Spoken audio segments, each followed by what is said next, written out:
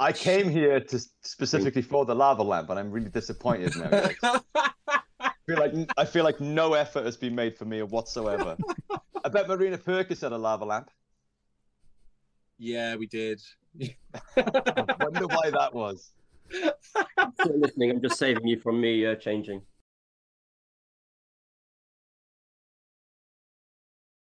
Good morning, everyone, and welcome to another wonderful Sunday roast. We have two wonderful guests with us once again. Let's start with James. James, can you tell us a little bit about yourself for anyone who's unfamiliar with you? Hey guys, well, thanks for having me. It's great to be here. Yeah, my name is James Kennedy. I'm a musician, an author, and a podcaster from sunny South Wales. I host a show called the James Kennedy Podcast. I've had some of your previous guests on as well, such as the awesome Marina Purkis and many others. And a little bit tired and groggy this morning because I was playing a rock gig last night, so I'm hitting the caffeine hard and looking forward to getting fired up talking about the Tories or whatever you guys get up to on the show. Wonderful, and great to have you here.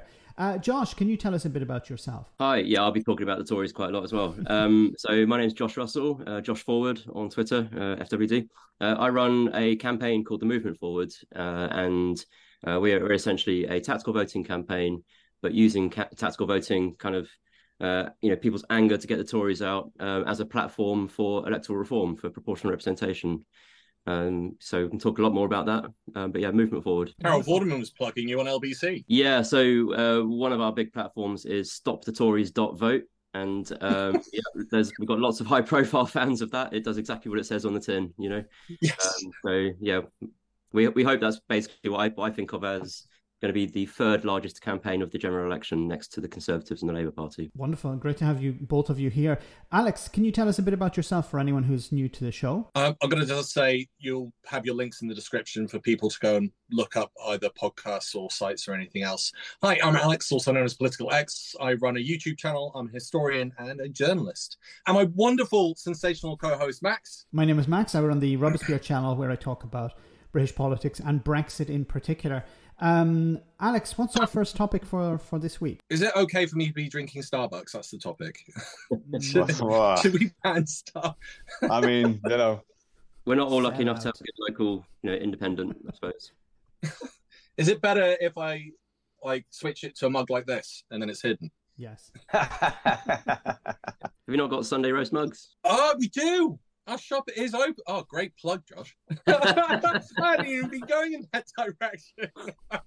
3 minutes in. There we go. 3 minutes in. We do. We have a shop. It's a hidden link on the YouTube channel. People have to go and try and discover it, but it is there. Let's go for Brexit. Let's go for the music industry, because we saw Damon Albarn and, I'm going to be careful, Liam Gallagher. I think it was Liam. Was it Liam? That absolutely ripped into Brexit Britain. And how it just ruined everything. Nothing works in this country anymore. Politics don't work. Social services doesn't work. People are on strike. There's no eggs in the supermarket. It's shit. Brexit has been a disaster. An absolute unmitigated disaster. Nothing good has come of that. It's been a nightmare, and it will be a living nightmare until some politician has the balls to fucking put it in a manifesto and run on it. Brexit's been a disaster for younger musicians, because in the old days, and when I mean the old days, I mean pre-Brexit, you could be a young band and you could kind of go over to Europe and play bottom of the bill in festivals and sort of camp, and you wouldn't be paid hardly anything, but your experience would be life-changing. Whether you went on in the future to do bigger and better things, it doesn't matter. That's kind of sort of like a solid foundation for the rest of your life. And that kind of creativity has been very much curtailed for people on this island, because it's expensive now to go over there. It's not straightforward. You have to pay for visas and all that stuff that weren't necessary. It's a travesty. Brexit was a travesty, and people are waking up to that now, thank goodness, but it was a disaster. Spiritually, economically, just rubbish. So it was like Blur and Oasis like Noel combined. Yeah. United over the hatred of Brexit, yeah. Yeah, that sounds like something Noel would say because he tends to rip about a lot of things. But, yeah, it's not been great, man, to be honest. I mean, coming straight out the tail end of the lockdown as well. Obviously, the lockdown trashed, most industries. But I mean, like artists like myself, we literally couldn't work and stuff. Like I've got a lot of friends who are like chart-topping artists who are thinking about getting day jobs and stuff like that, because, labels make all the money from the, the sales and stuff, the streaming, if there is any. Artists get paid when they're on stage doing their thing. So a lot of guys were coming out of the lockdown and hungry to tour as much as they could, and a lot of bands were also having to honor tours that were cancelled during the lockdown. So there was this kind of surge of touring activity, and then we got slapped with the realities of touring in Brexit, and yeah, it's just difficult, man. In many ways, we're still feeling the ripples of it now. Like I said, because there was that glut of touring, it affected weird things like the fact that you couldn't get a tour bus anymore, because now you have to get one from Britain. And there's only like 2 companies or something that provide everybody with a bus. So the price went up to like 3 times for simple stuff like a tour bus or a driver or something like that, which meant that most bands just couldn't afford to do it. So they canceled their tours, which meant they were still not working. But in terms of like getting, in terms of the mechanics of Brexit itself, there's stupid things like the 90 and 180 rule, where you can't be on the mainland for more than 90 days in 180 days. Which for a band is not the end of the world, because you don't tend to be in one territory for that long anyway. You'll do a few weeks in Europe and then you'll move on elsewhere. But for crew members, whose full-time job it is to bounce from one tour to the next, it's terminated many people's livelihoods. They've had to get jobs. I know many of these people.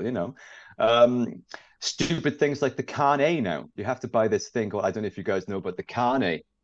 You have to buy a carnet. It's this massive document where you list every single item of equipment that you're taking over with you onto the mainland, including things like drumsticks and stupid shit, everything.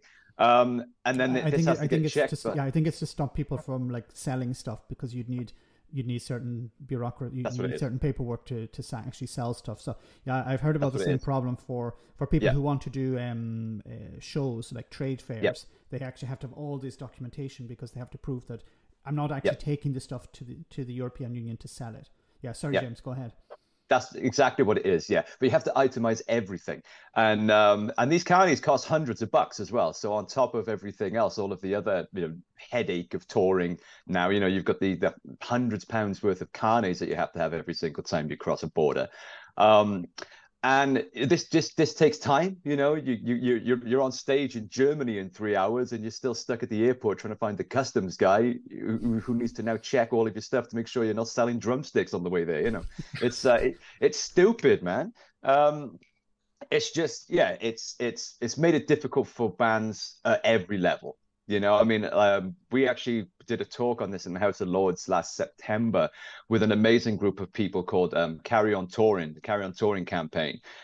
They put the whole campaign together to campaign against this, and they actually got a hearing in the House of Lords, and I was invited to speak there along with a lot of other musicians, and NME magazine were there and everything, documenting the whole thing. And what became apparent in that is that this affects everybody. Like, I'm good friends with the guitar tech for Iron Maiden. They're quite big. You know what I mean? They're like one of the biggest bands on the planet. And they've been hurt by this. It's like it affects everybody from the large to the small. And it's just so unnecessary. It's so stupid. And music is one of the few things that we do really well in this country. You know what I mean? We fail at so much, like, food and, weather and voting. Voting tactics. But I mean, like, music is one thing we've always been a world leader at. And to think that now that, like, we've just been, cordoned off like this, it's just, I just don't get it. It's just needlessly pointless. I don't know if you saw the clip with the Culture Secretary, Lucy Fraser, who was saying during the transition period as part of the TCA, but that Brussels had actually something on the table which was rejected by Brexiteers. Why? Well, it sounded too much like freedom of movement, so it had to go. But Lucy wants to blame the EU over this. Have a listen. I think it is really important that we get touring musicians able to continue to tour without red tape in the EU. We have got an agreement where you can go to EU countries, tour for 90 days. We've done bilateral agreements with most of those countries where musicians want to tour. I think there are only 3 or 4 in the EU where we don't have a bilateral agreement. But this is absolutely, Richard, on my radar. And I'm working with the Foreign Secretary to see if this is one of the things that we can continue to negotiate with the EU. When can you possibly tell Richard he might hear more? Obviously, he's toiling with this on a weekly basis, I imagine, when there might be some progress for him. He is, well, look, we want to do this, but it's a question for the EU. So I can't give a commitment on timing because I'm not in control of that. But I would like to take issue with Richard's point that we haven't done anything, because in June I announced a culture sector vision, creative industries sector vision, support for the industry. And within that was £5 million for grassroots music venues, because we do recognise the importance of the pipeline of talent and musicians, getting that support that they need. Right. She was challenged on this. She was challenged on Brexit, and she said, well, we're working through these problems. And she was asked about what sort of support she's providing to the industry. And she said, well, we have £5 million set aside for some new scheme. And I was thinking, £5 million. You're talking about a £1 billion industry that's been hit by Brexit, and you're talking about change. We're talking about not chump change, not actual real money. Yeah. It's insane, man. I mean, I feel like the solution could probably be quite a simple one. There could be like some kind of waiver for people that are working on the mainland or something like that, some kind of, Schengen area-wide waiver for people in my industry and many others. But hey, that, we're talking about politicians now. That could take decades, you know what I mean? Reducing bureaucracy, wasn't it? I mean, and of course all they've done is increase bureaucracy. And you kind of imagine that the reduction of bureaucracy they were really talking about was for them, right? Because what they actually want to do is create laws without the EU kind of overwatching. So that's what they were really talking about, and not the bureaucracy that we have to deal with every day, just engaging with Europe. 100%. Yeah. It was a mad thing. It was a mad thing. The whole Brexit thing. I mean, I'm sure we all agree that it was a mental thing anyway. But I mean, for me, that just leads into a whole area of like, can we be trusted anymore? I mean, should we have been given a referendum on something like that? Can we be trusted? We're too easily swayable, man. I mean, like, you could convince us to vote yes or no for anything depending on the headline. You know what I mean? I don't know. I'm starting to think we need a benevolent dictatorship. I don't think we could be trusted anymore. I think Stephen Fry should be our dictator. Instead of the Stephen King-esque characters that we have now. Yeah. Yes. Yeah. I've got to ask, have prices gone up in musical equipment as well since the cut? Insane. Yeah, everything. Well, prices have gone up on everything, haven't they? I think like the broader economic situation, with energy, and I think that affects everything as well. Then it affects transport costs, it affects manufacturing and materials, and that in itself is. Yeah, I don't know if it's that or if it's Brexit. I mean, I think definitely the fact that a lot of stuff, across all industries, comes via Europe or from Europe, I think will definitely have an effect. But I don't know if it's that or a mixture of the two. But yeah, I mean, everything is expensive right now, man. Guitar strings are like double what they used to be. It's crazy. No, I was going to say, you got a triple whammy of like the extra bureaucracy with being able to work with Europe. You've got, the falling pound as well, of course, right. And you then got inflation. And like not one of these things solves the problem on its own, of course, but they were all created by basically the same thing. So there's same problem but different solutions.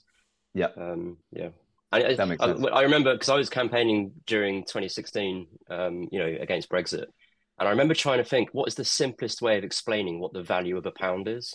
It's actually complicated. People don't get it because a pound's a pound, right? What do you mean a pound can be worth something different? A pound is a pound, right? I had to kind of like think of memes that involved like numbers of oranges you could buy or something like that, and it's just like, how simple do you have to make it? I think you raised a very, very valid and interesting point there, because on the Brexiteer side, it was very easy. They were just saying, look, everything's going to be better. Your life is difficult at the moment. Look at all this bureaucracy. Fishermen, they want to fish more. They want to sell more. And Farage and others were able to sell it very easily because they said, look, people were going through a very difficult period. There was austerity, there was corruption within the Conservative Party, disenfranchisement with politics. People were really upset about the situation, and it was very easy for the Brexiteers to say, oh, well, look, we'll just do all these things and make it easier. And it was difficult, I think, for the Remain side to promote the European Union and convince people that actually it's better to be part of Europe. For example, there is this problem now. Get the Tories out. Could a silver lining be that because of Brexit, that PR could come in, that maybe the Labour Party would embrace PR? Could you actually explain to people who may be not familiar the difference between first past the post and proportional representation? Yeah, so it's probably most important to describe the different outcomes rather than the way that they actually work, because there's lots of different ways they could both work, and we haven't settled on a way of PR yet. But essentially, the idea of PR is that you end up with parties getting the percentage of seats that they got for the percentage of the vote they got. So if the Green Party got 6% of the vote, they should get 6% of the seats in Parliament. That's essentially it. That's the whole thing. And then there are several different ways of actually designing your electoral system to make that happen. And there's a bunch of principles that include making sure there is still a local MP connection as well, because that's one of the big gripes that people might have. Because one of the versions of PR has much bigger regions rather than small constituencies. So there's various ways to design it to make it to make the connection between the person voting and the people making decisions for you, essentially. But the idea is that the representation should be proportionate to the vote. It's that simple. And if you look back historically, we've had majority governments in Parliament, quite a lot, where in fact pretty much all the time, right, where a party has had the most seats. But I think only one time in the last 100 years has a party got the most votes. A majority of the votes. So we've often had parties with 100% of the power, with as low as 35% of the vote, which means 65% of people are not being represented at all. And you could argue, and this is a controversial point, but you could argue that when you have a Conservative government in, and let's say they won on 35% of the vote, that because of who the Conservative government are, those 35% of people aren't represented either, right? So in fact, do you know what I mean? Because they just represent themselves, don't they? The Conservatives, they don't actually represent the voters at all. They kind of who do they represent? 5%. Evil? Well, their own interests, whatever that might be, allegedly.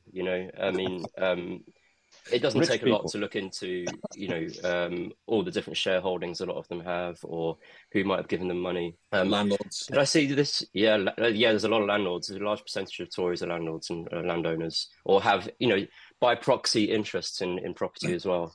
And I saw this week that the anonymity of a donation, the amount of money has gone up now to £11,000. So they can now take more money anonymously as well, essentially, right? So all sorts of issues. But so if you, Putin will be happy. Yeah, well, allegedly, we should just call make a shows change. allegedly. So if you imagine what a government that is more represented looks like, let's say, for example, that 6% of the MPs were Green MPs. What that really is doing is representing the people of the country, right? And the people of the country predominantly have voted centre-left for generations, for as long as you can imagine. And that is reflected when you look at policy support as well. And so if you look at pretty much any policy, there is predominant support for it across the political spectrum. Progressive policy. So everything from like rewilding to UBI to nationalised services. Even on the right wing, there is support for those progressive ideas.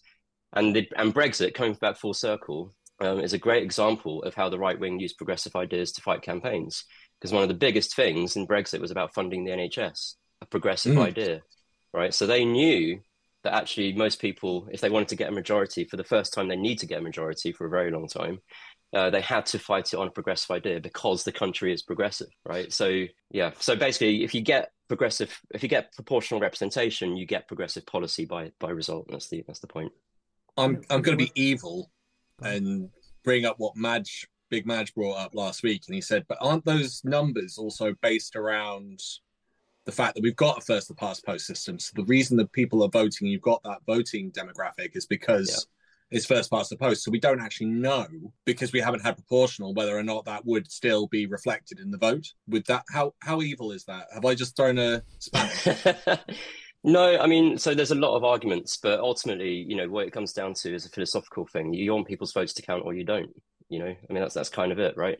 In terms of the result, well, it's not a silver bullet. PR is a linchpin rather than a silver bullet, right? We also have a huge issue with our media in this country, because the right wing are able to win because the media support them so much. Imagine if that all just disappeared. So, the Tories would be a single-digit percentage party, wouldn't they, right? Isn't that what's happening? Precisely. So it's actually a reflection. So things like tactical voting are a kind of preview reflection of what might actually happen, because it is about being able to distribute a vote in a more honest way in terms of what an outcome is that people want, right? A lot of people whose votes don't count start to count, and so they get used, and that's what happens in PR as well. The way your vote doesn't count is if no one comes asking for it. And when was the last time someone knocked on your door asking for a vote? It would potentially eliminate the idea of safe seats as well, because you would have more people running and more people having a chance of getting a vote. But also, I like the idea of PR where you have at the moment many people say, okay, I'm going to hold my nose and I'm going to vote for the Labour Party even though I disagree with Keir Starmer because I need to get the Tories out, and I fully agree with that. But it's not good in the long term, because it convinces people that I'm voting against something and not actually voting for something. And PR would allow people to actually vote for I'm going to vote for this candidate because I believe in this candidate and I think this candidate represents me, instead of I'm voting again. And I think this is a big problem for the Labour Party. If they don't bring in PR, they run the risk of people voting against them at the next general election, and the Tories are back in again. Yeah, anything could happen at the next election. But sorry, Alex, just to come out to your point there, this very idea of the tension between I'm going to hold my nose versus I want to vote with my heart, right? Tactical voting is a horrible thing we shouldn't have to do. I really hope this is the last time we have to do it. Yep. But the very reason we're using tactical voting as a platform for the campaign is to get that exact point you just made into the narrative, right? So tactical voting to get the Tories out, absolutely, but let's make it the last time, because we shouldn't have to do it, right? We should be able to vote for who we want to. And I did see a poll that someone big on Twitter did, so it's not a very scientific one, about who you would vote for under PR, right? And the Green Party goes like this, and I think it would result in about 100 Green MPs, for just on a very unscientific poll. But when people's votes start to count, they really do vote with their heart, right? And you have a very different shape of the country. Sorry, Alex. Go on. Where does your heart lie, James? Because obviously we were talking off before we came on about you having support for certain parties. Who do you vote for in Wales? Can we say Wales anymore? Should we actually just change that? What do you mean? What do you mean? In what sense? It's callst Wales. Yeah, you can say Wales. But isn't there Jacob also Rees-Mogg considers it an English county, but I don't think we're down that road yet. Jacob Rees-Mogg considers it a garden. Yeah, a region of England. Yeah. No, I technically 100% agree with you, Josh. I had Make Votes Matter on my podcast. We did a whole episode explaining about proportional representation, and I think that until we have that, we're not really truly living in a representative democracy. We've got two parties which you couldn't get a Rizzler paper between. Really, they all represent the same 1% of rich. I nearly swore that. Hey, look at that! Look at the self-control on me. I swear it makes up half my vocabularies. This is very challenging for me. Yeah. I mean, if Labour do one thing, I detest Keir Starmer. I'm an old traditional Labour guy. Tony Benn is my hero. I hate Tony Blair more than I hate Margaret Thatcher, which is a lot of hate for a Welshman. I loathe Keir Starmer because he doesn't represent Labour. We don't have any ideological spectrum anymore. They're both kind of representing the same people, which is not any of us. But if they do one thing, if they bring in PR, then that would change everything, because I'm a member of the Green Party, but I'll have to vote Labour next time, not because I like them, anymore. I used to, but Green is where my heart has been for many years now. But I'm not going to be voting for that party. I'm going to be voting for whoever I know can get the Tories out. And as exactly as Max said, I'm not voting for something, I'm voting against something. And that's not democracy. And the Labour really, and under the, Keir Starmer, are they really going to, represent true traditional Labour values that benefit regular people in this country? Of course they're not. Of course they're not. So the reason I brought up the word Wales is because that's Anglo-Saxon and it means foreigner. William is now the Prince of Foreigners. And that's why Cornwall is Cornwall, because it's corn foreigners, Cornish. So that's why I was asking about the word. And that's why I was a bit curious as to whether or not that's even an appropriate term anymore. How's the Senedd voted for? I've forgotten, because Scotland got the mix of first past the post and proportional. How's the Senedd voted for? Is it proportional or is it just first past the post?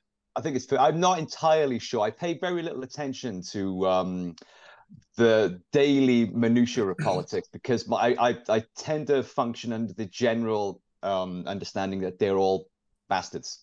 So until we've got general, meaningful, systemic change, like proportional representation generally across the whole, national voting spectrum, I pay little attention because I find that much of the detail is meaningless really in the grand scheme of how it affects people's lives. So, and the Senedd, I think, is pretty much a boys' club from what I can tell. So I pay very little attention. So I don't actually know. Guys? Pretty entertaining. At least he's got like some gusto about him more than what I've seen with like Starmer. Not difficult though, is it, to have more gusto than Starmer? Let's be fair.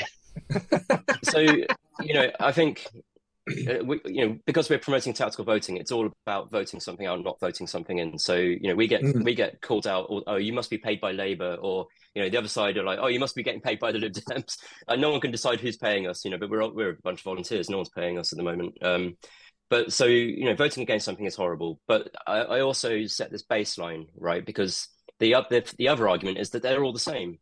And, saying that they're all the same is actually part of the right-wing strategy to reduce turnout, right? And of course, they're not all the same. There are people in the Labour Party that are amazing, but a baseline, I think, is that, Labour will be better.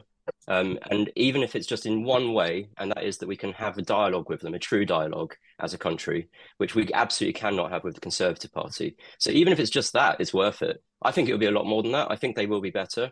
The challenge and the thing about representation is, will they be better enough, right? Will they actually represent, the desires and the aspirations of the country? That's the real thing. That I think that, first past the post, ironically, which, a lot of people say, oh, both the big parties really love first past the post. But first past the post, actually, for the Labour Party, has to keep them treading a very thin line between pleasing a lot of people on the right wing as well, weirdly, and under PR, I don't think any party would get a majority under PR for a very long time. The whole landscape would have to change. But would they be the biggest party with the most influence? That's very, very likely, and at the same time, they would be pulled to the left with a larger Green representation, probably a larger Lib Dem representation, which weirdly are more left in quite a lot of ways as well. So the fight for proportional representation, I simply say, is just a continued fight for representation. Yep. Different people have won their vote over the last hundreds of years, but some people's votes still count more than others, and so we're still in the same fight. It's quite strange because in some ways I probably would have voted for the SNP, which is also quite weird because obviously they wouldn't want to branch out of Scotland, but if there was a proportional representation, I've liked their policies more than I've liked, or Green. So I'm gonna give you all a magic wish. What type of system would you create if you could wave your magic wand and create this new system? How would it look? So, you've got the monarchy, you've got the Lords, you've got the Supreme Court, you've got the Commons, you've got the PM. What type of system do you think you would come up with? And Josh, I'm gonna throw it over to you first as you're leading the charge. Do you want the whole ecosystem, or do you want just one or two things? A brief overview. So I might take this in a slight bit of a tangent, but I used to work in the Government Digital Service, GDS, which was part of the Cabinet Office. This is back in 2010 to 2012, so quite a long time ago now, but GDS, makes gov.uk, the new website, right? Everyone remembers that a new website started, so I was part of that team, a few hundred people, so, not a core part of the team really. But the part I was involved in was procurement, right? So I've got a background in government procurement, weirdly, which is quite a hot topic at the moment. But so the government website is kind of like this front end to the services that government delivers, right? And government, if you kind of like, reduce it down, that's all it does. It just delivers services to its citizens, yeah? Sometimes that's giving citizens money, sometimes that's building roads for citizens, whatever it might be. And of course, non-citizens that are here as well. So there are, it's not just the citizens of the country. And at GDS, the Government Digital Service, what we were really trying to do was make sure that those services were fit for purpose and were doing their job, you know, and that they were efficient and that they served people's actual needs and that kind of thing, you know. But ultimately, you're given a policy. You know, you're not actually, you know, looking at what is needing to be done in the country. The policies are given to you by the government of the day, you know. And so however much better you can make the service, if the policy is shitty, then unfortunately that's as far as it can go, right? And so what I would really like, and this is what a lot of people talk about when they talk about a second house, is a proper feedback system that actually represents what people need from a policy point of view. You know, so whether that be just literally data and research that would come from delivering a service or from panels of experts, that kind of thing, but something that actually says, you know, how do we measure if government's doing a good job or not, and not just financially, and how do we feed that in a proper cycle about how we deliver what government does for people, you know? So you kind of you reduce the ideology and philosophy that comes from policymaking, and you increase the actual true measurements of whether government is doing a good job or not. Because how do we know at the moment whether, I mean, you often know only when it hits the headlines that government's doing a crap job, right? But how do you know government's doing a good job? It's quite a different thing, you know, and the money is just abstract. So that's a really hard thing for people to wrap their brains around. So I would say a feedback loop of true needs into government, I suppose, would be one of my big things. And I think that comes from representation as well. So you'll keep the commas and make it proportional? Oh, don't put words in my mouth. No, I think the Lords needs reform as well. Obviously, I probably would get rid of the monarchy in some form as well, because as we saw, you know, Charles basically bored to be there the other day, you know, not really wanting to say anything. He was saying, what is the point of him if he can't actually stop things? And we saw that with the Queen and Brexit as well, right?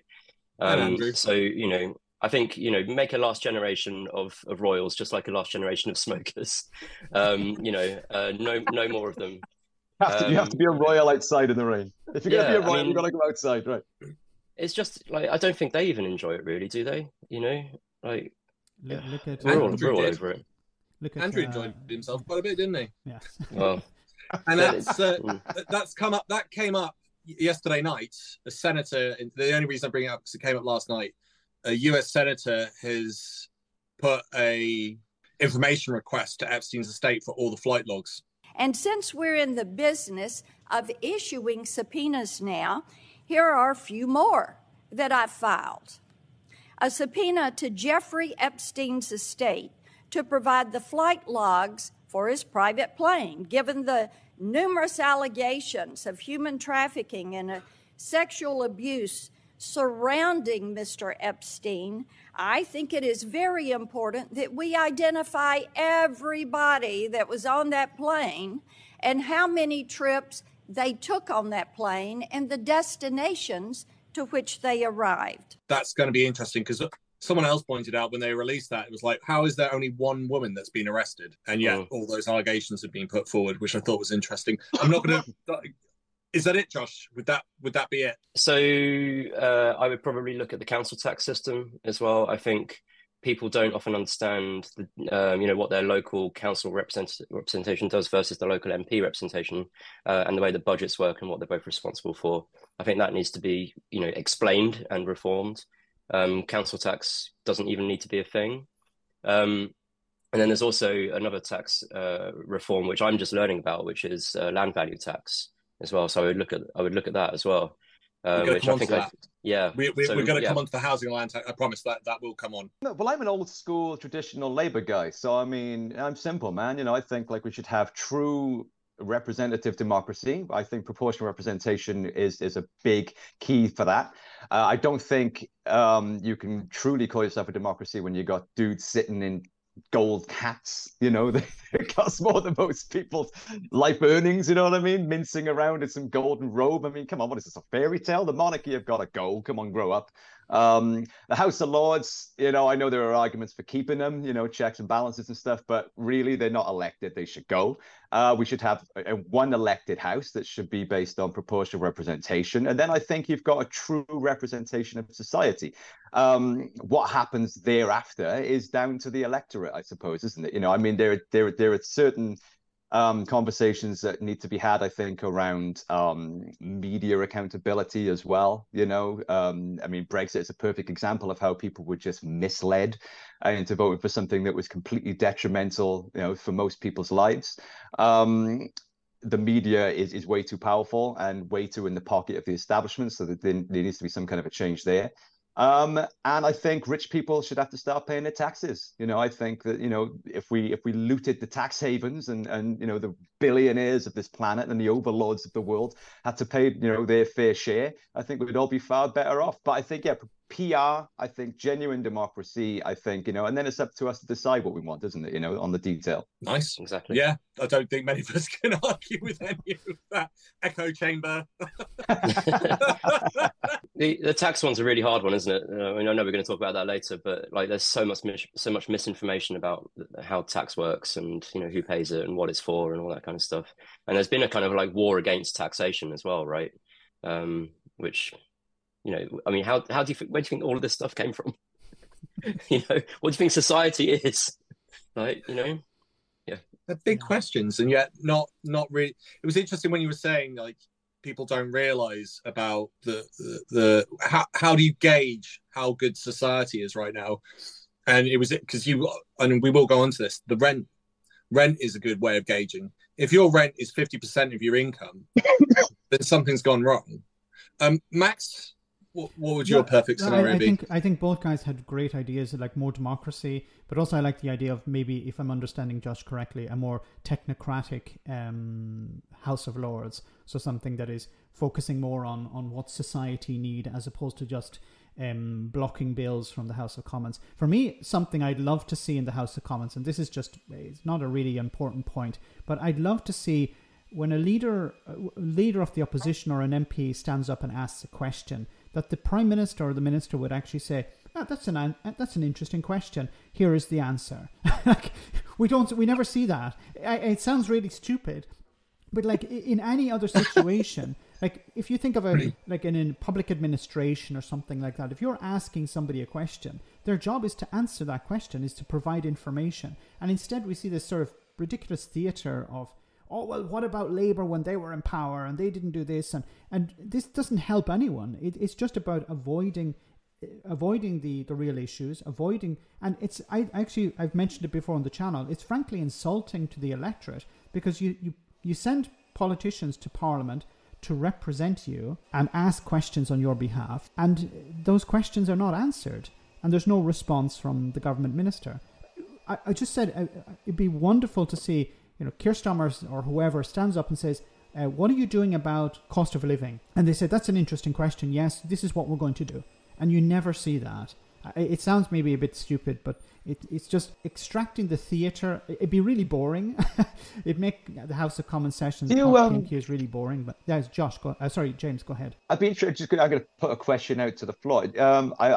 I've not processed this myself yet. I have no opinion on it or thought about it. But just as you were talking there, Max, I was thinking, do you think that the arrival of AI could have an influence in taking some of the bullshit out of parliamentary, tit for tat and stuff like that? If AI had some kind of influence, because AI is not subject to greed or ego, it's fact-based. Could AI, I'm just thinking of this on the spot now. I don't know if you guys have pondered this before, but are there any conversations around the influence that AI could have in political discourse, or do you think it could have a role? No, I think it could have. I'm just thinking just on the fly, and I'm thinking, something where, for example, the Prime Minister is speaking and you could have a ticker on the side, which is, fact checking.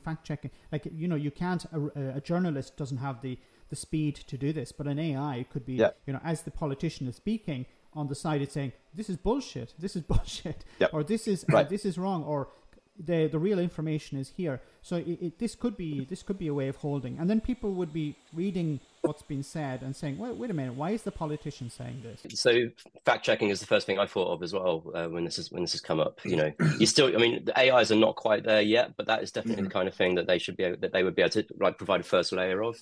For sure. The problem is that even with that, right? They'll just say whatever they want, because what they really want is the soundbite that they can then put out somewhere else.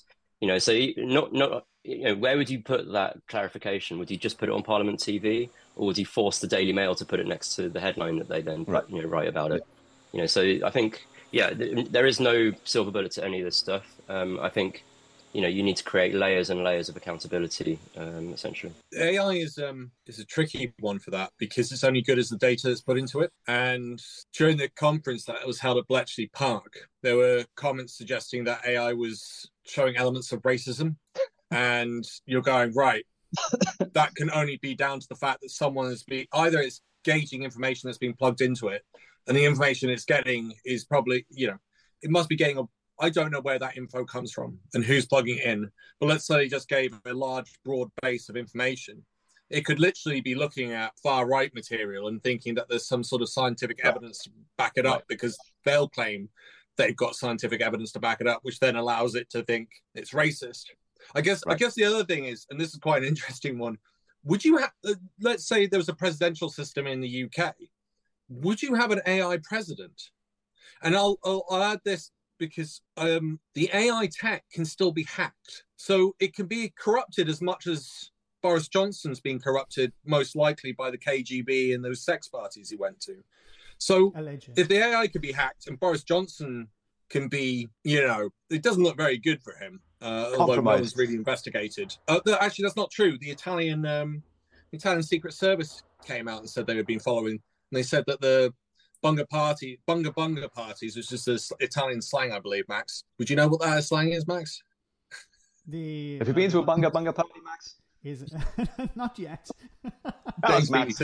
What's happening in there, Max? Come on. But the Italian Secret Service have come out and said, or ex-members of the parliament who have got the reports from the Italian Secret Service said, that house that he went to were for sex parties, and it was people have cameras, mics everywhere. So then you go, well, what on earth has been going on with Boris going there? He's a moron. But anyway, the point is you can get corruption in both the AI technology and corruption in politics. So does that work? So the real question is to all three of you, would you have an AI president if we had a presidential system? Do you think it'd be better than having Boris? There is so one of the Isaac Asimov short stories in iRobot is all about this. And I won't spoil it, but the real question is, do you want people to know that it's an AI or not, right? And it goes back to the training again, because in the Asimov story, the robots or the AIs are benevolent, of course, but they're keeping things just where they should be. They're not trying to create a utopia, and they're not in control, as such. But they're just kind of like tilting the scales here and there to push things in a healthy direction. But the point is, as soon as you know that, right, then it's like waking up from a dream, isn't it? It's a little bit jarring, and you kind of have all sorts of different feelings about it. And so knowing it is the thing. Would you want to know or not? Because people are going to react very differently. So I don't know if I would want it, but it's an interesting idea. Yeah. And I think certainly they could make better decisions because they can process data, better than we can. We just simply can't. I'm going to take that back. I'm not going to say better decisions. They might be more efficient at making decisions. James? Might not necessarily be better. Well, I mean, you don't give us great options there, Alex, for that particular question. Would you rather AI or Boris Johnson? I'd take a fucking teapot over Boris Johnson. I'd take a pair of shoes over Boris Johnson. But I mean, I don't know. I mean, ultimately, the function of government is meant to be boring, isn't it? It's a public service. We're not meant to have these grand personalities and TV personas and people with daft haircuts and we're not supposed to have that. It's supposed to be dead boring. So I mean, I'm not against the idea of AI having a role in that. If it can be based on actual information and studies and facts, in a system that can process all of that way more efficiently than humans can, arguing with each other and stuff for months at a time, then yeah, I can see that there could be a lot of benefit to that. But I'm sure that that system is far away from us at present and will come with a lot of problems in and of itself as well. But yeah, I mean, I think we need to take the sexiness out of politics and make it boring again. Let's make politics boring again. Both will achieve that. Yeah, I mean, it's an interesting point, James. I can never remember who said this, but there is this idea that a functioning democracy is one that you don't spend all your time, paying attention to. you know, and an indication that your democracy is not functioning is one that you're talking about all the time. Right. And we are talking about it. I mean, we have been. It's like plumbing. You want it to work. You don't want to have to be dealing with it every day. Exactly. I mean, the flip side of the coin is, of course, you know, our government is in charge of one of the biggest budgets on the planet, you know, and can literally make decisions that could empower us and make society incredible, right? So government could be incredibly exciting in that, from that point of view. But also, yeah, it should just get out of the way and like facilitate us getting on with our lives, you know. Yeah. And I mean that not in a kind of like Mad Max libertarian kind of way, but like, you know, it could be looking at what could make our lives better and just be doing it without making a big fuss. Yeah.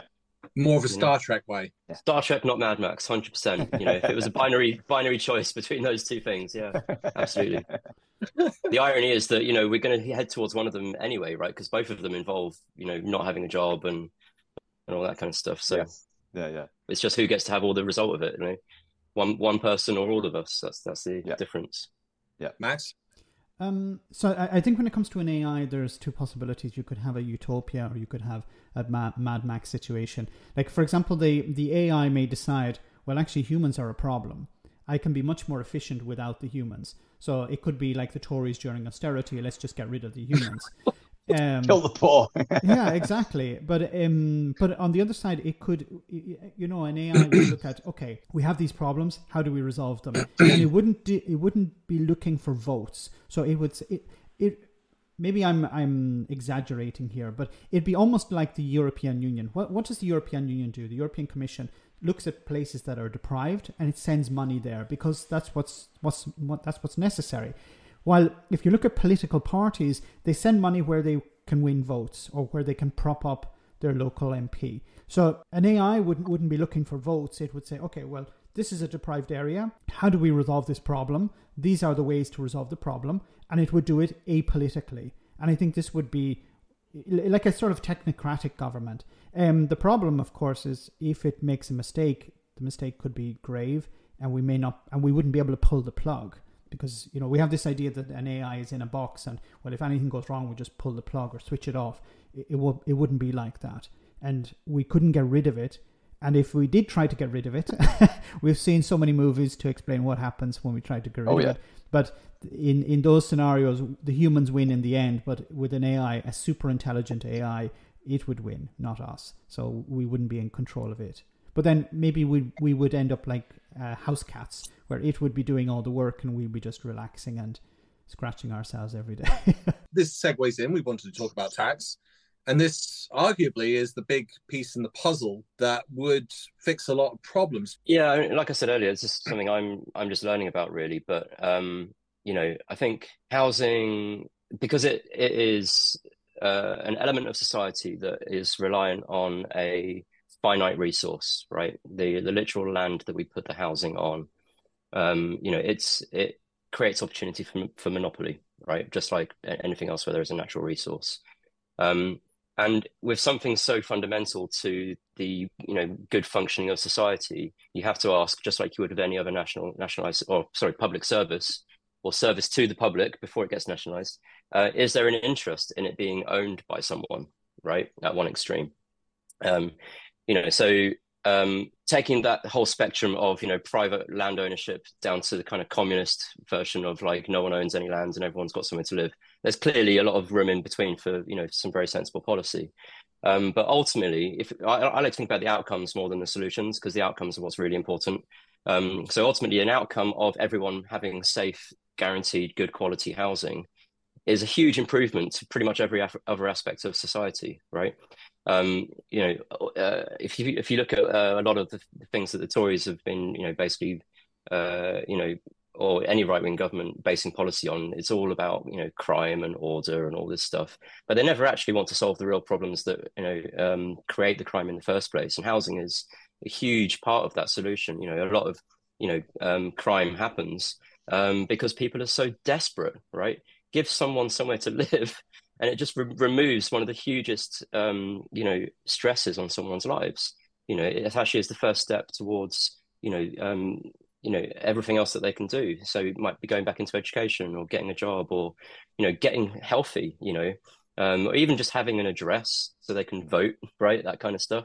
So housing is kind of like, it's again not a silver bullet. There are no silver bullets, but it's a big, it's almost there, right? You solve that, and you solve a lot of other things. There's this video that I share quite a lot by someone called BritMonkey on YouTube. I think it's called "The Housing Crisis is the Everything Crisis." And if you start to think about housing in a much more kind of systems-based way of thinking about how housing fits into everything else in society, you can address ecological problems as well. So you've got the economy, the ecology, and society, and kind of personal and people's personal development and issues all start to get solved at once. If you're thinking about, what society genuinely is, right? It's people working together essentially to do things like, use the economy of scale, right? I'm going to go and farm some chickens. You're going to go and make some shoes. I don't have to worry about making shoes because I can trade my chickens with you. That's the basis of society. We're still in that. And what you get from society is community. And what you get from community is things like safety, right? And, companionship and all that kind of stuff, right? Housing creates community. And so you've also got to think about, not just housing as houses, but as homes, as part of a group of other people's homes, and what that's really like as well. And if you look at, the non-existent, but also quite existent Tory housing policy, it's basically kind of like, can we get Barratts to build some cardboard houses somewhere in a field? They're not actually thinking about what it means to live in a house. What a house is. A house is a home.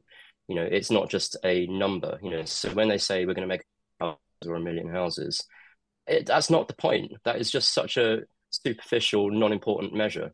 It's like, are they going to be good houses? For the environment, for the community. Are they actually going to deliver what people need from a house? A really big one is mobility as your situation changes, right? What about getting married, having kids? When you're living in a one-bed flat somewhere, they think, oh, that creates a market. It's like, well, a market isn't very useful if actually your outcome that you're trying to create is, a strong society. Just make it easy for people to have the housing that they need, depending on their situation.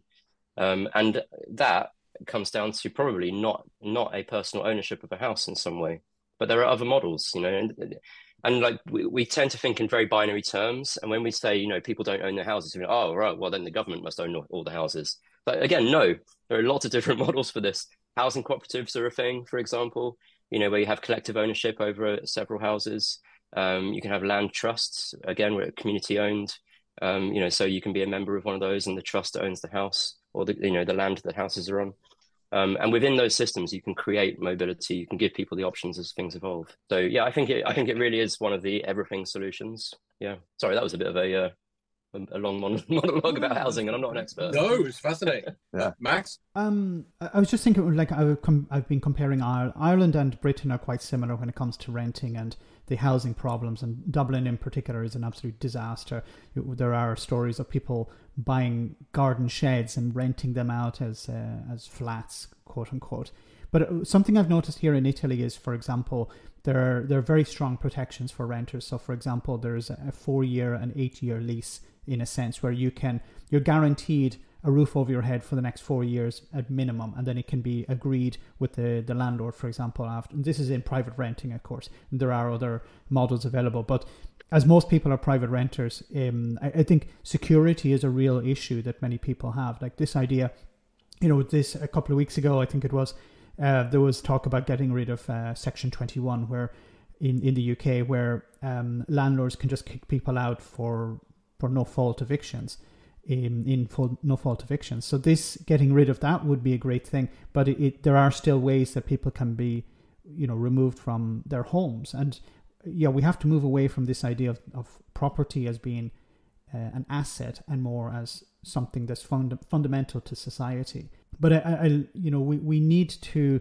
completely change our way of thinking. But I think a big problem is that we don't have consensus in politics that we need to deal with the housing crisis. Like you'll hear this sort of language from politicians from both parties, yeah, there's a problem where we need to fix it, but there's no real consensus.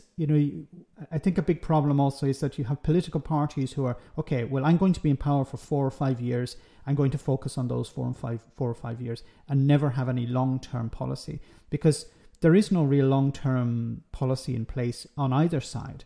It's all about short-term fixes. And, when is this crisis going to be resolved? It doesn't seem to be ever going to be resolved.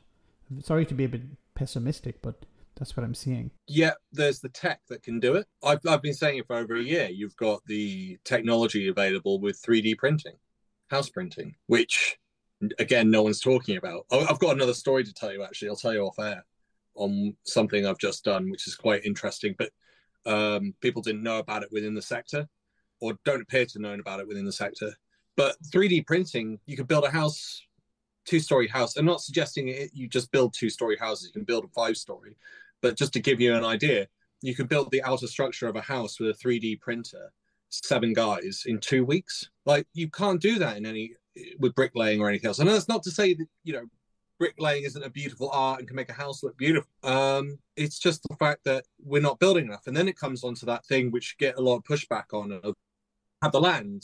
I think Femi brought it up in a video where he turned around and said, if you look at the statistics, it's roughly the amount of urbanized area in the UK is the same amount of territory we lose with the tide on a daily basis. So you're going, okay, so we do have land. Or another statistic, which is absolutely fascinating, you can fit the whole world's population standing up on the Isle of Wight. So we're just not using the space correctly. Which is just in this country, there's more land used by golf courses than housing. Shock. It's all. But I mean, the whole thing's for the wealthy. You're going to hate me for this, and I'm going to say this caveat before I say it. Even a broken clock is. I can see you all adjusting your headsets, like getting ready to hear. Brace. Yeah, come on. Even a broken clock can be right twice a day. It looks like the Tories haven't been able to get rid of freeholds, but they're phasing it out. So now any new builds, you won't be able to have a freehold. The freehold system alone is horrific.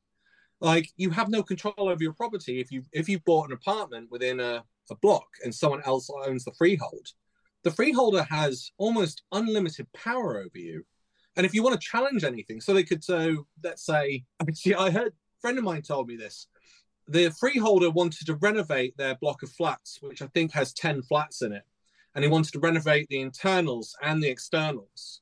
And he was charging $25,000 per flat. And they've now had to take him to court to be able to resolve this because that fee is so ridiculous. And there's workarounds. BBC did a program on it. If you're a freeholder, if you have your freehold company and then you set up a separate company, you can bill yourself for the work. You can bill yourself for the management of the property and say, I'm going to take £1,000 cut, £10,000 cut. That alone is There's also the problem with the freehold where it comes to like the time on the freehold. So there are freeholds for 99 years, there are freeholds for 25 years, freeholds for 999 years. And you can use that to manipulate someone who wants to buy the property or sell the property. If you don't pay that bill, they can remove you, so you don't actually own your property despite having a mortgage. Work that one out. So this is one of the arguments that people make against co-ops, right? Is that you don't own the property, but actually you just happen to be in both roles. You are both tenant and landlord at the same time, right? So you are the one that decides whether there is maintenance needed, and then you adjust your own rent to cover it essentially. But not only that, you can do planning. You can plan ahead. You can say, we might need to replace the roof in 30 years. Maybe we should put another £5 on the rent to cover it.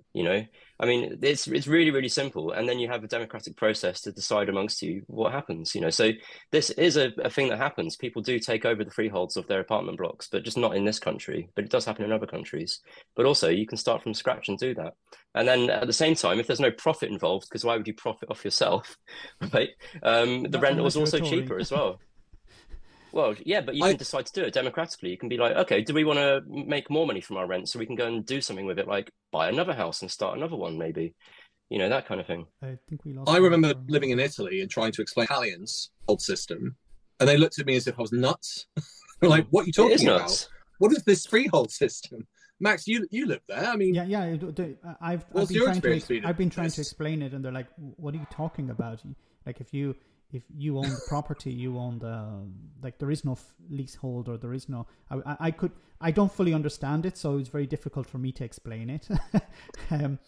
James, what we didn't get a chance to get your take on it. What's your take on housing? Well, obviously, housing is a human right, isn't it? It's not a house; it's a home, it's shelter. And it's just one of the many things about this country right now that is just in need of drastic and dramatic and urgent repair.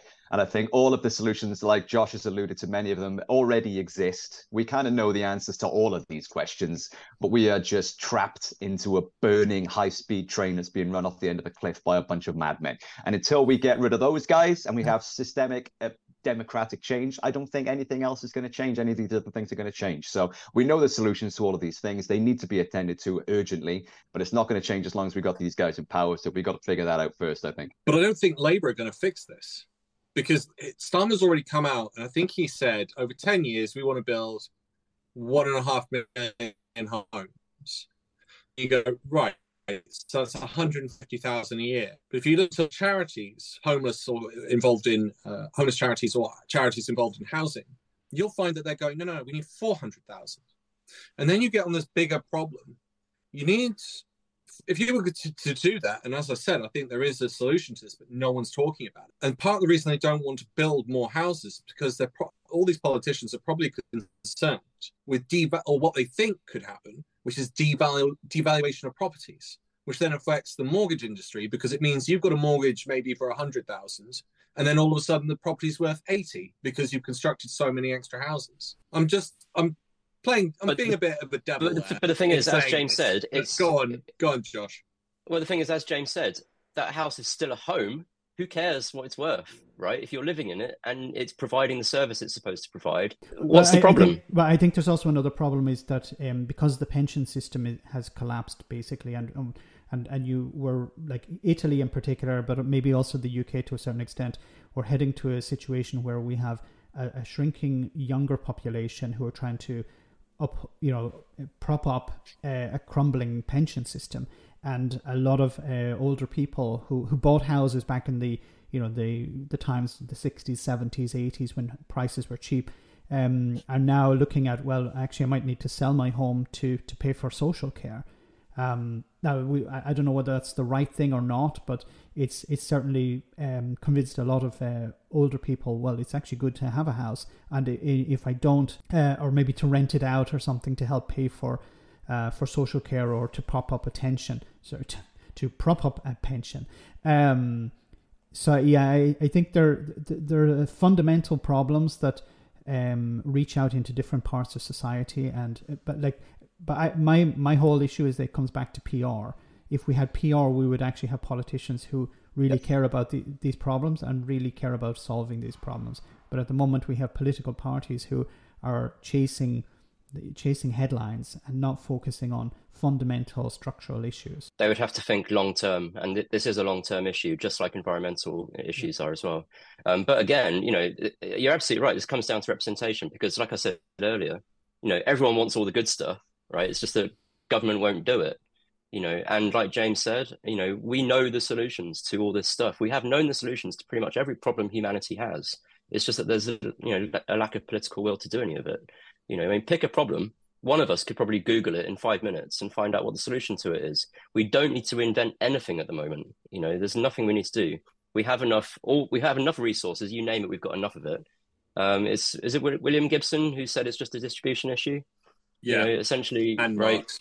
Yeah, so there is enough food, water, energy, housing. There is enough of all the stuff. And in this country, we were the 5th largest economy in the world. We're now the 6th because of Brexit. But my God, that's still more than 200 other countries, right? And yet we have this huge issue of the wealth gap and poverty. And it's like, the right wing would just say, oh, the country's full, or there isn't enough money. It's like, well, hang about. If it's all about the economy and everything you're trying to do is growing the economy, but the country isn't benefiting from that growth, then I'm not convinced that's a good idea. You've got to relate these two things together for it to be meaningful. If we're one of the richest countries in the world and yet everyone feels poor, what does that mean? It's meaningless, absolutely meaningless. And at the same time, you've got right-wing governments doing incredibly radical things all the time. Brexit was like one of the most radical things that's happened to this country in 100 years. And everyone's terrified of doing anything as radical in a positive way. And it's like, well, yeah, but if you actually did these positive things, we might benefit from it, and it wouldn't feel so radical then. It would just kind of like boost living in this country. Like Finland ended homeless by giving homeless people homes. Right. It's not hard. It's not Finland. hard. Yeah. So you've actually segued really nicely into a thing that I wasn't going to bring up, but you've actually brought it in so beautifully, Josh. I'm now going to bring it up. Have you guys ever heard of a substance called terra preta? It means black soil in Portuguese. It's in the Amazon. They found loads of it, but they don't know where it's come from. They're not. They weren't, or they didn't think that they knew how to make it until recently. So this soil is refertilizing. It reintroduces nitrogen, so you don't need to top it up with more fertilizer. And the reason I'm bringing it up is because, as you said, we've got all these new technologies and we aren't using them.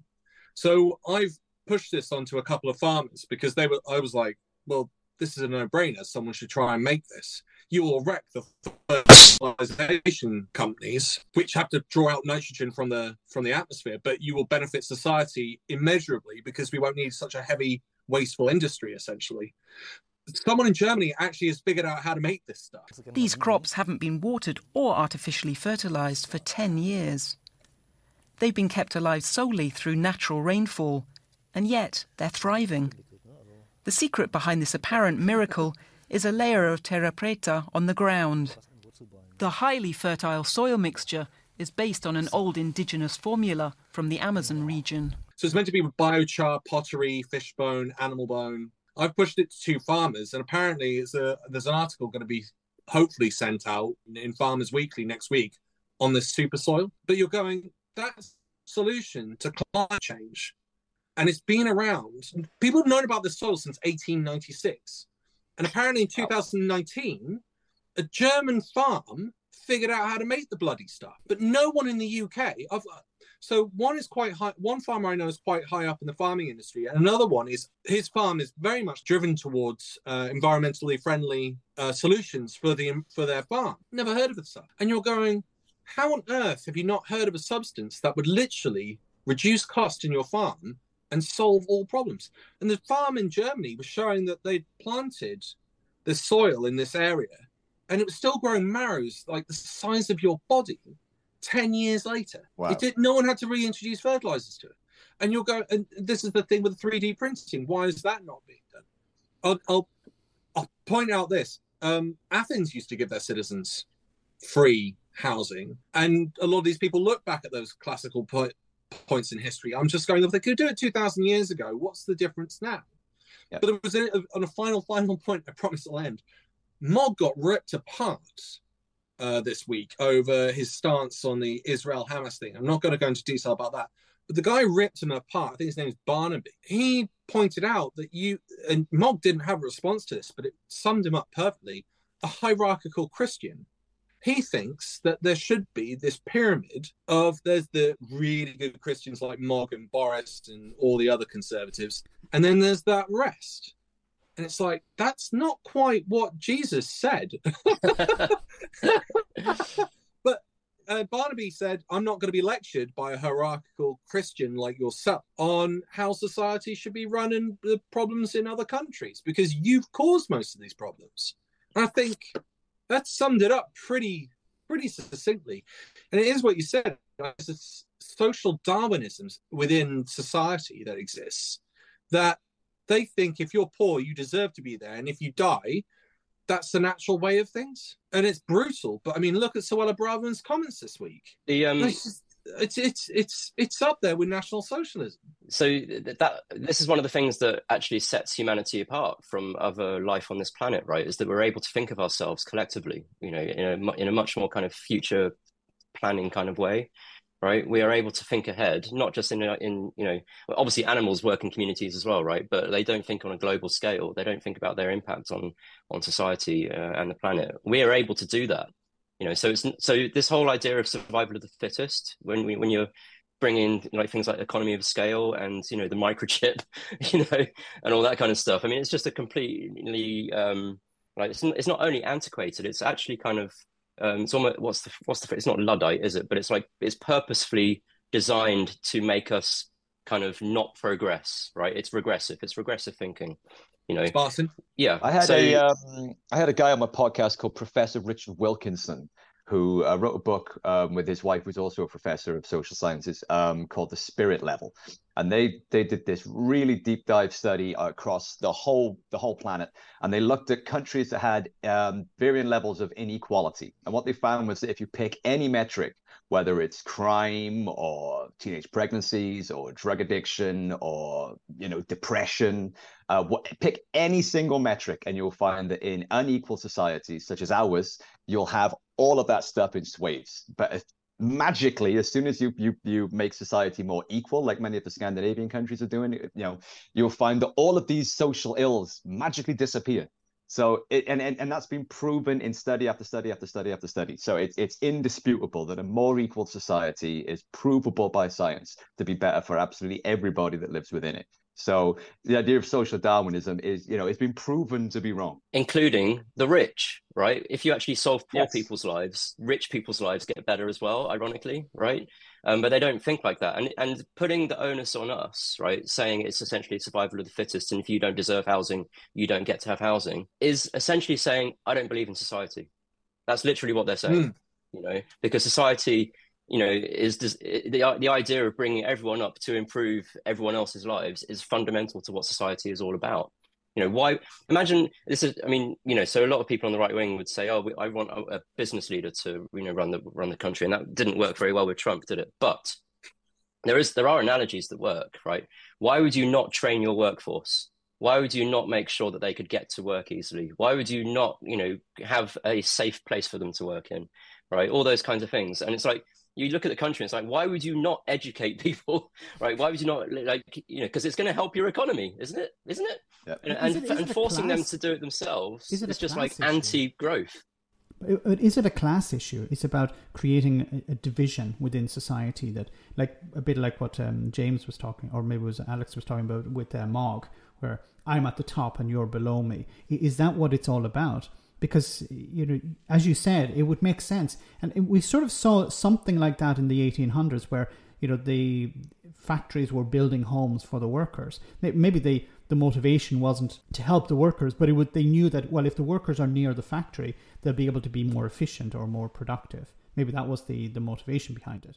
But now that's why the Derbies invented and installed indoor toilets, because the Derbies, who set up one of the largest factories up north for cloth, saw that the workers were going outside to the woods basically to use that as a toilet, and they were wasting time. So the only reason, not because they were good Christians, the only reason they installed indoor toilets was to make sure you weren't prattling around when you were outside. On that cheerful note, we're going to have to go. I know you all want to come back. You're going to have to come back. I can see that already. Right. Bye, everyone. Bye-bye.